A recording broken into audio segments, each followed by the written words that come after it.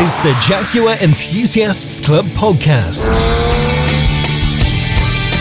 On this episode, we hear from Jim Potts about his XK140 home restoration, Richard West announces his new motorsport project, and Tom Robinson prepares for the Donington round of the JEC Racing Championship this weekend. JECpodcast.com. Hiya, welcome to the 25th Jaguar Enthusiast Club podcast. Wayne Scott here with you for another week. Hope you're well as autumn arrives, and already we look forward to next year and the Summer Jaguar Festival at Blenheim Palace. Weekend packages, just a reminder, are selling fast, so don't forget yours. Book now at jec.org.uk/festival and you'll find all the information you need there. 60 years of the Jaguar Mark 10 Saloon, 20 years of the Jaguar X-Type, 70 years since Jaguar's first win at Le Mans, and of course, the 60th anniversary of one of the most iconic British cars ever built, the Jaguar E-Type. Come and celebrate them all with us at Blenheim Palace, 14th to the 16th of May. Find all the details online at jec.org.uk/festival. This week, sad news that the NEC Classic Motor Show was announced as cancelled for 2020. The event is the largest indoor show in the UK and is traditionally the season closer for the classic car world, attracting over 80,000 visitors each year. This year, it's yet another victim to the continued difficulties brought about by the COVID-19 pandemic. And our thoughts as the JEC are with all the organisers. We really can sympathise with how they're feeling right now after putting in all the hard work to make that event happen. It's also the traditional event where the winner of the JEC raffle car is revealed each year. This year we've postponed that, of course, until the Summer Jaguar Festival next May. But the fact that we have a little more time to reach our ambitious fundraising targets doesn't mean that we're not in need of your support. Buy your tickets for the raffle card now via jec.org.uk/raffle to be in with a chance of winning our superb 5-litre V8 Jaguar XK for just £2.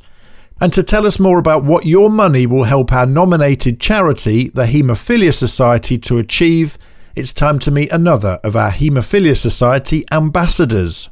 My name's Scott. I'm 28 years old. I've got severe haemophilia A, and I currently live in Buckinghamshire, Milton Keynes. I work in a bookies. Not glorious, but that's day-to-day life, pays the bills. Scott, so tell us about your story then. How were you diagnosed? How did it affect you growing up?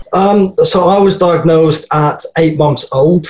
Again, haemophilia means that my body doesn't create the protein needed to make my blood clot. My mum knew that haemophilia ran in our family, so she had a little bit of an idea. And it was when, as a baby crawling around, I was knocking off things and bumping into things. I'd go to bed with a bruise the size of a pea, and the next morning it would be the size of a fist. So suspicions then grew. I went and got tested and got confirmed that I had haemophilia. So from that point, this was kind of before prophylactic treatment. So I was having intravenous injections as and when I hurt myself, as opposed to prevent me from hurting myself. So I would knock my arm and take a bleed and have to go all the way to our treatment centre to then be treated. It wasn't until I was about 8 or 9 years old that I started on the prophylactic intravenous treatment that the majority of haemophiliacs in the UK are now on, where I was treating daily into a vein, which I've done for the last 20 years now.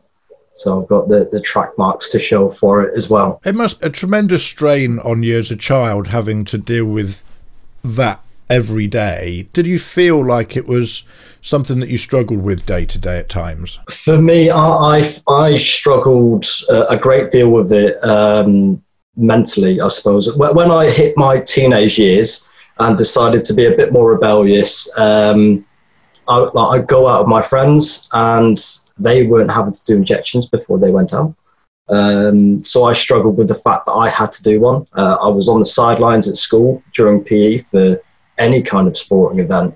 So it really took its toll on me. I felt incredibly isolated growing up because I had to do this thing that no one else had to.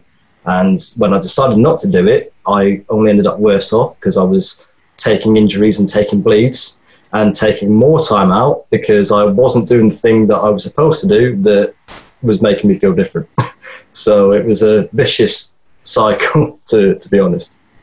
So obviously at some point you then discovered the society and became part of this wonderful community that I'm talking to you as part of now. Tell us about how you firstly found out about the society and then how this community built around you and how it's helped you. I first got involved with the society, I'd say about 2.5, 3 years ago. And I found them through the wonders of social media. And it was literally, I'd seen a post about someone talking about their haemophilia. And for the first time really in my life, I was like, oh, that's someone who gets it. So I immediately started conversing and getting in touch with the society, going to events that they were hosting, before eventually becoming part of the team as such, as an ambassador. So just to the fact that they were able to give me a space where I felt some kind of normality and belonging, because all the people I was speaking to had haemophilia or various bleeding disorders. So we all had sort of different cases, but we're all in the same boat, and the society knew how to help us with that and give advice and allow me to share my experience with other people as well to help them along. It's just been amazing. So like, it's one of the best things that's happened to me as a haemophiliac is getting involved with the society. Tell us about a moment in your life where, you know, having a bit more awareness out there in the world would have really helped. Ironically, the place I would have expected the most awareness, about 2.5 years ago, I was living up north in Manchester, but I was working in field sales, so I was actually down in Milton Keynes for a day, and I took a very, very bad bleed and didn't have any treatment with me. So I ended up in A&E, and no one in A&E knew how to treat my haemophilia. I knew it was a simple case of having my treatment, allowing that to work, and I would have been okay to go back. But it took them 16 hours in total to get my treatment to me, where it could have been dealt with in 2 or 3 maximum. So that was a massive eye-opener in terms of why we need to kind of spread the message so people understand this condition, and so I can feel more comfortable in those situations. Who have you met, and what are the sort of good memories that you have from being involved with the charity over the last couple of years?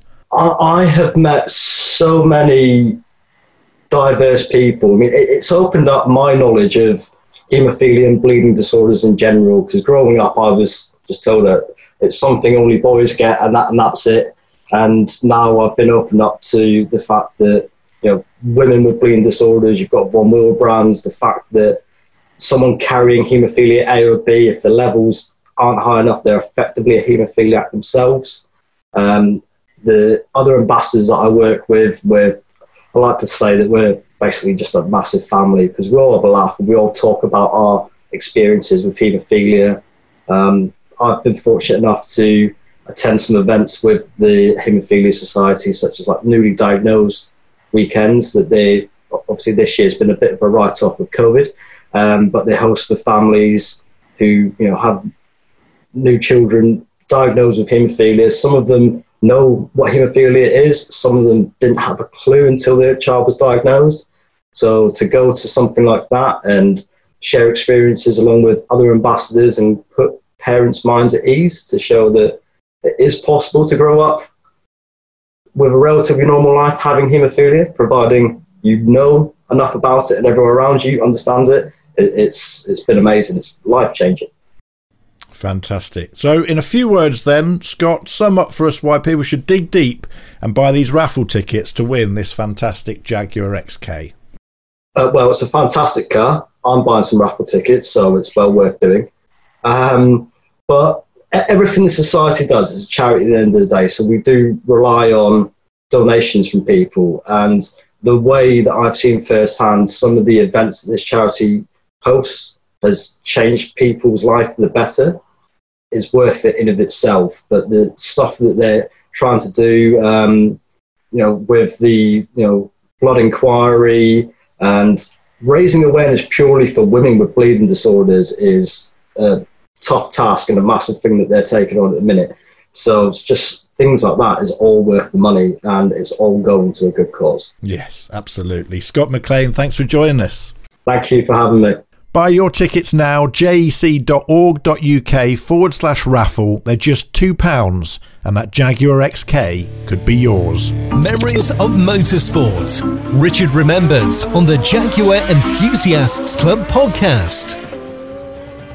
Well, more memories from a lifetime in motorsport from Richard West now, but rather than looking back, this week we're looking forward and to the present, because Richard, you've not left motorsport at all, have you? You're still very much involved, and understand that, well, you have a new signing. Tell us more. Yeah, I do indeed, Wayne. Life seems to have gone full circle. I've entered into a long-term contract with a young motorcycle rider by the name of Olii Warren.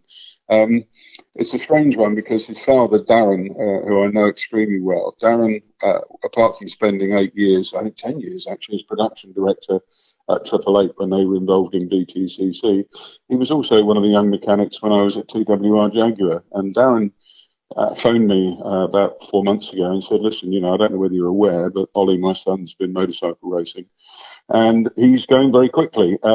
We'd like somebody to look after his commercial affairs and help manage him. So after many meetings and much debating, we entered into an agreement together, and I'm now probably at the most difficult time commercially in any form of motorsport in the world. I'm looking after Ollie's affairs and trying to help and guide his career as we move him forward. So fascinating time for me, certainly. Well, it might sound like a bit of a departure for you going to two-wheeled motorsport instead of four, but actually you do have a lot of history. It's not some midlife crisis we're seeing for you there, Richard, after COVID, is it? You've not bought leathers or anything, have you? No, I did actually ride for a while, and my son, because I've grown my hair during lockdown, said to me, "Are you buying a trike, Dad?" But no, it's nothing like that at all. I think I mentioned this on one of our previous chats. I started out with motorcycle racing from the age of 6 right the way through until really my early to mid-teens. Did 7 consecutive TT races as a spectator, went out to Ulster and literally camped out at all the UK circuits. I was absolutely smitten with motorbike racing. And then, I was so smitten as a teenager, I was actually going to change my name by deed poll to Phil Westwood and try and be a motorcycle racer. But thankfully that never happened. No, I followed the sport very, very closely, and even in the years I've been involved in four wheels and latterly, with the JEC and facet cars, motorcycle racing has always held a fascination for me because of the commitment required. And obviously the physical fitness and the ability to ride is one thing, but also the mental ability that is required to be able to switch on and switch off. Even at the lower levels, the bikes now are quite technical. The lower the formula you're in, the less setup you can do. But of course, when you get up to World Superbike and MotoGP levels, the technology involved in those machines is absolutely phenomenal. So it's, I guess, really in some ways, it's almost a natural progression. And the fact that, I've worked with Ollie's dad in the past and that, we've remained good friends throughout and we share similar views on competition and the need for professionalism. Truly, I'm really happy to be doing what I'm doing because I haven't been into the paddock for a while. And when I went brands testing recently, and hopefully if the weather and the current restrictions allow, we're going to be up at Cadwell Park on the 2nd of October there, running Ollie on a Kawasaki 636 current spec super sport bike. So yeah, really exciting times, and I'm greatly enjoying it. Last episode here on the podcast, episode 24, we talked at great length about the safety of motorsport and how motorsport on four wheels at least has made the game much safer.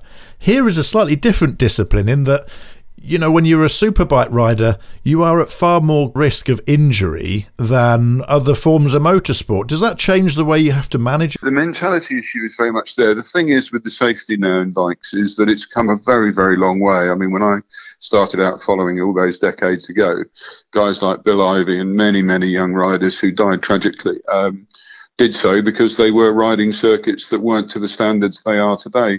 Also, the riders' safety equipment they wear underneath their leathers, and I think I touched on this recently, they have like an inflatable airbag, a spine protector, a chest protector.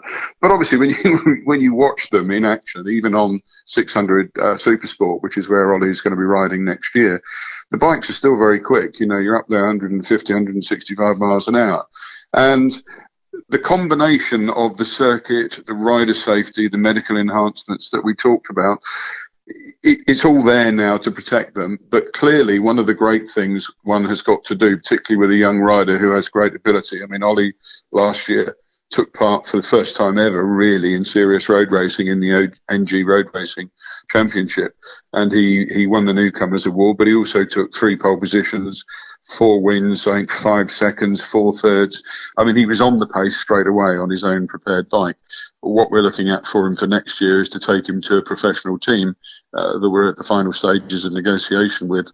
And that in itself brings the need for a different mental approach, because clearly you're then working with a team and a team owner and his mechanics and engineers who are much more structured in the way they discipline things. So whilst you have to retain the fun element, you also have to put a system of far greater time management and awareness of responsibilities into the rider's head, whilst not detracting from letting him stretch his legs and use his natural talent to the best of his abilities. Where do you start with this project when you take on some new talent? What's your starting point as someone who's managing him? Interestingly, and it's something my wife and I talked about a lot before we all entered into contract on this one, because most times in the past when I've seen managers pick up riders or drivers or vice versa, they've been fairly quick transactions. I didn't do that this time. I went and spent several days, the weather was glorious and we were able to sit outside, and I spent several days with Ollie talking to him about his aspirations. He's actually very entrepreneurial. He's got a very successful fashion business, which he's built up in recent years, selling a range of young people's fashion items. He's very fast moving. He cuts hair at the moment for Premiership football stars. There's a lot going on in his world, and I said to him, look, let's get to know each other first, have a chat about our respective backgrounds. Let me, when we've done that, then come back to you and tell you where I think you need to manage those businesses. So certain things that he's been doing, he'll be cutting back on next year. Certain things that he hasn't done enough of yet in terms of promoting his own brand and other things, we're going to be taking an active role in that as well. So we've really looked upon the relationship first, and then from the relationship we've started to talk more about the riding commitments and the ensuing commercial requirements that riding will entail. So it's taken a lot of time on both parties' parts so far. Darren is, racing dads sometimes can be a bit of a handful, but Darren's not like that at all. I mean, he's a brilliant engineer. He's stepping back, from the commercial side of Ollie's career and allowing Ollie and I to get on with that. So it bodes well, and hopefully we're going to see Ollie at one of our track days. He drives a Jaguar XE. He's a great Jaguar fan. He's also driven my 100 and loves that as well. And I think what we're going to try and do with him is get him to come and do a demo on a track day, and then get somebody like Tom Robinson to perhaps strap him in the passenger seat and show him what it's like from a different perspective on 4 wheels as opposed to 2. Brilliant. Well, we look forward to that, and great to hear that you've got yourself involved with another Jaguar fan. That's brilliant, Richard. And of course you mentioned Tom there, who will be along next with his motor racing preparation diary.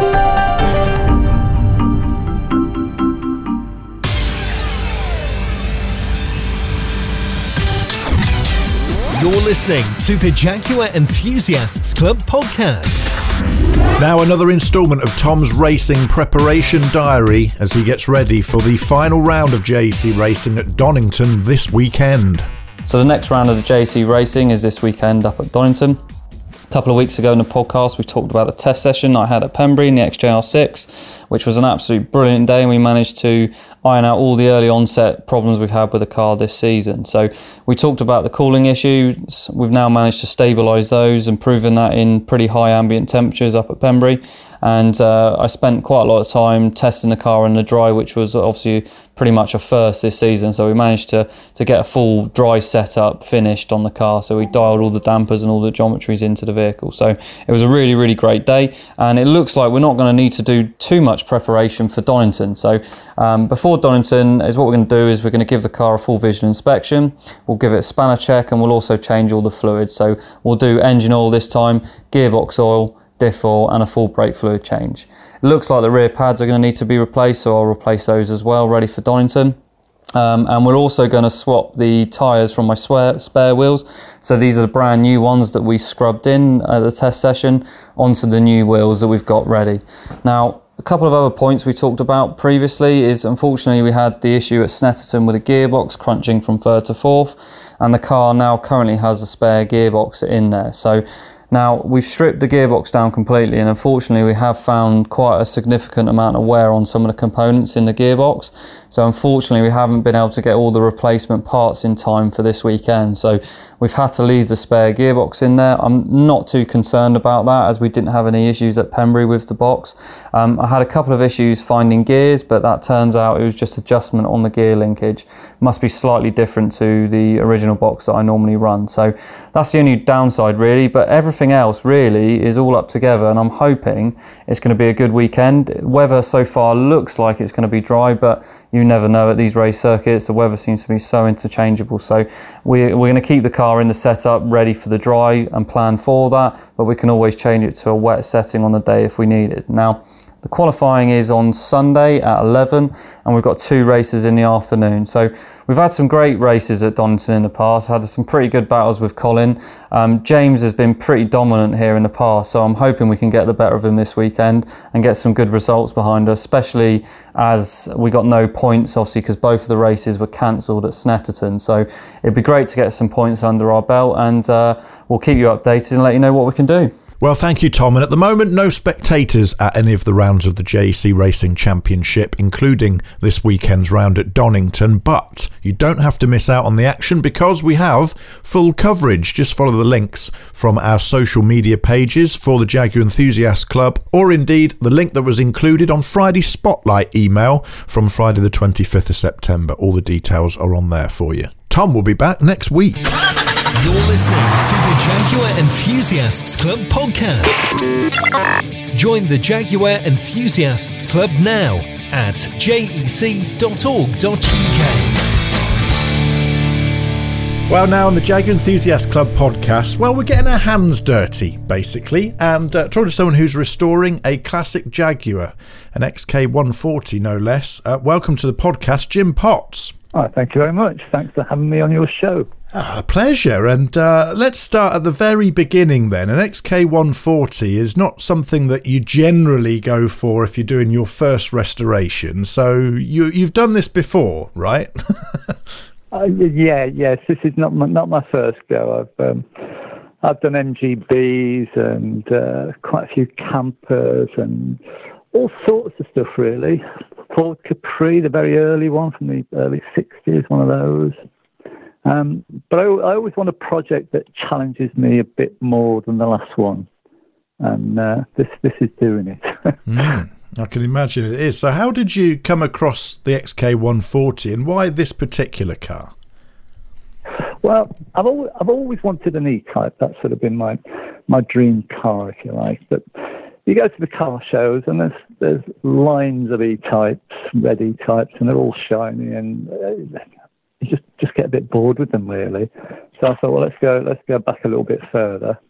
And it was the XK. And the XK140, one of those in the bloodline from the XK120, of course, that arrived in 1948. A fantastic car, because it was never supposed to go into production. It was merely meant as a way of demonstrating the new XK engine that right. Sir William Lyons was really eager to put out to the motor show. But of course, they were under some pressure to put that car into production. Take us back, though, to the start of the restoration, perhaps, before we go into that depth, and tell us about the car and its condition when you first bought it. Firstly, how did you find it, and where was it? Well, I bought it off the internet. It was in America, because that's where the bulk of the cars went when they were new. And I bought it just based on pictures, which is a bit risky, and it wasn't quite as it looked when it arrived with me. The seller's description wasn't all that accurate, so I was quite disappointed in that. I mean, things like the indicator lenses were glued onto the wings. There's no bulb holder, it's just a glued on lens. And there's lots of stuff like that. And he'd been around with a rattle can and tidied up the rusty areas and that. But anyway, I wasn't too disappointed because I wanted something to do, and it certainly fulfilled that. So I paid it, came over, had it delivered, and I think there's a video of me when I first see it on my YouTube channel. So what was wrong with it? Everything, really. It was pretty rotten, non-runner, although I did get it running quite easily. Well, you name it, it needs doing. It's just one of those basket cases, really. Has there been any indications of what sort of life it had before it came to you, and which bit of America had it been living in all that time? Massachusetts. Well, actually, I got a document with the car, which was a title from somebody who owned it, who sold it in 1986. And he got quite an unusual name, so I Googled it, and it turns out he was a dentist in Toledo. And to my surprise, this dental practice was still going, so I phoned them up. And I spoke to Cindy, the receptionist, and she said, "Oh, yes, he's retired now, but I'll pass your number on." And he phoned me back. Which was, he owned it from the mid-70s to mid-80s. And he said, "I think I've got a picture of that somewhere." About 6 months later, a photograph arrived of this car after he'd done it up in the late 70s. That was a real nice find to get that. Oh, this is part of the fascination, isn't it, when you start restoring a car? It's sort of discovering as you go, as you uncover bits of its history. Yeah, he loved it, apparently, and he said he swapped it for a Corvette, and the Jag was far quicker than the Corvette, so I'm quite looking forward to that. Is it your intention to swap it from left to right-hand drive, or to keep it the same? Oh, yeah, that's done. Yeah, I've converted it. I was in two minds whether to do it, but I came across a second-hand right-hand dashboard, which was not in bad nick, and that sort of convinced me to change it to right-hand drive. Mm-hmm. So you have this car now that's arrived in the UK. Yeah. It now needs a lot of work. Where on earth do you start, Jim? Well, I got the engine running just to see if it did run, and it ran all right. Oil pressure was good, didn't overheat. That was all okay. But the body had to come off the chassis because there was holes in the chassis. So I did some repairs to the body, put new sills on, and various other structural things just to try and keep it straight when I lifted the body off the chassis.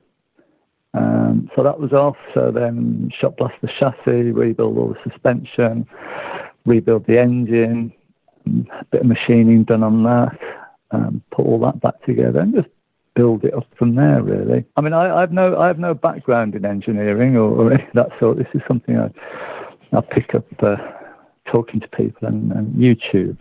To take something on like that when that's not your background, it must be quite an undertaking. I appreciate you've got a lot of experience with other cars that you've done, but each one has its unique set of problems, doesn't it? Oh, it does.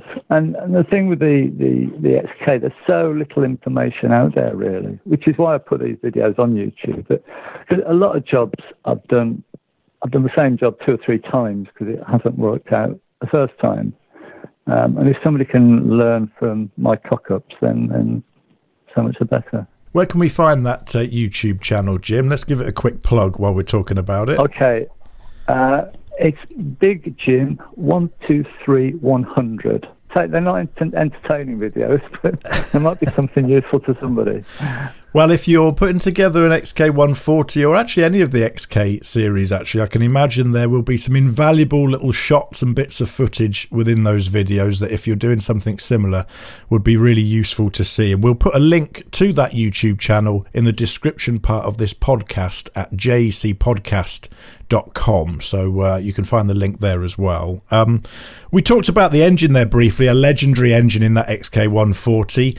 Tell us about the process of restoring that engine. Was it a total strip down and rebuild for you? Yeah, I stripped it down and I had the crank checked and that was straight and it wasn't worn. I just had it polished. The bores were okay. They weren't tight, but they weren't oval. They were still round, so that was good. So I had those honed. The crank and the flywheel balanced, and the clutch balance, that was all done. And then the head, new valves, new guides, and all the other bits that go with it, new bearings and piston rings and chains and all that sort of stuff. And this is work that you did at home, or did you get any professional help with this? No, did it myself. Yeah, did it myself. But of course, you run into problems because I bought. You think you're doing the best thing by getting a composite gasket, but apparently, if the head hasn't been skimmed, it won't fit. But nobody tells you that, and so you spend. I bought 2 of these gaskets because I thought I was doing something wrong, and you go over it again and again and trying to put it all back together, and it won't go on, and it's just too tight. And eventually they said, oh, no, it won't fit unless you've had your head skimmed. You don't know these things, do you, at the time? Tell us about some of the other challenges. If someone else is listening, perhaps with a XK that's in need of help in their garage, what sort of things can you warn them about? Things like that head gasket. What have been the big challenges that you've found as you've gone through this restoration? Nothing really, nothing major. It's just a case of plodding through and going through it. I mean, there's always a problem with new reproduction parts. I mean, I just hate buying new parts. They don't fit properly. They don't look right, and I've had a lot of trouble. But you just have to get used to it. And if you got to buy it, you got to buy it, and you got to make it work. But I'd always get a good second-hand one before a new one, if I could. Well, I can't think of anything that's been windscreen. That was a nightmare trying to get the screen in, because of course it's split screen. My mate had to go putting it in and bust it.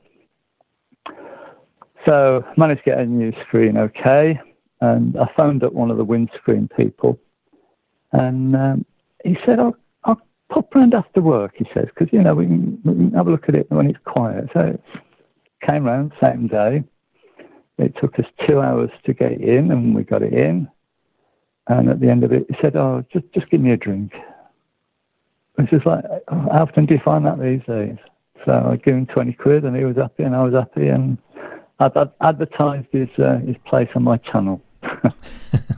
Brilliant. Well, he's well deserved of that, I think. And the bodywork on an XK140 has been, is particularly complicated, isn't it? There's a lot of sort of double curves, and they're big panels, aren't they? How did you find that as you went through? Oh, it's not easy, and I've made it difficult for myself by doing it a dark colour. I'm doing it racing green, so of course that's going to show up all the ripples. But hey, they were ripply when they came out of the factory. So if I can achieve a factory finish rather than what they're trying to achieve these days, these arrow straight panels, that'll be good enough for me. Yeah, this is it, isn't it, when you're restoring a car? I guess it's a decision that you have to make fairly early on when you start the project. Are you going for full concours, or are you going for a car that's just good, like it came out of the Jaguar factory, and usable, I guess, as well? Well, yes. I mean, I'm not a professional. I mean, it'll never be as good as it. I could never achieve a concours finish. I just couldn't do it. But if I can achieve a good finish, that'll be good for me, and I won't be afraid to use it.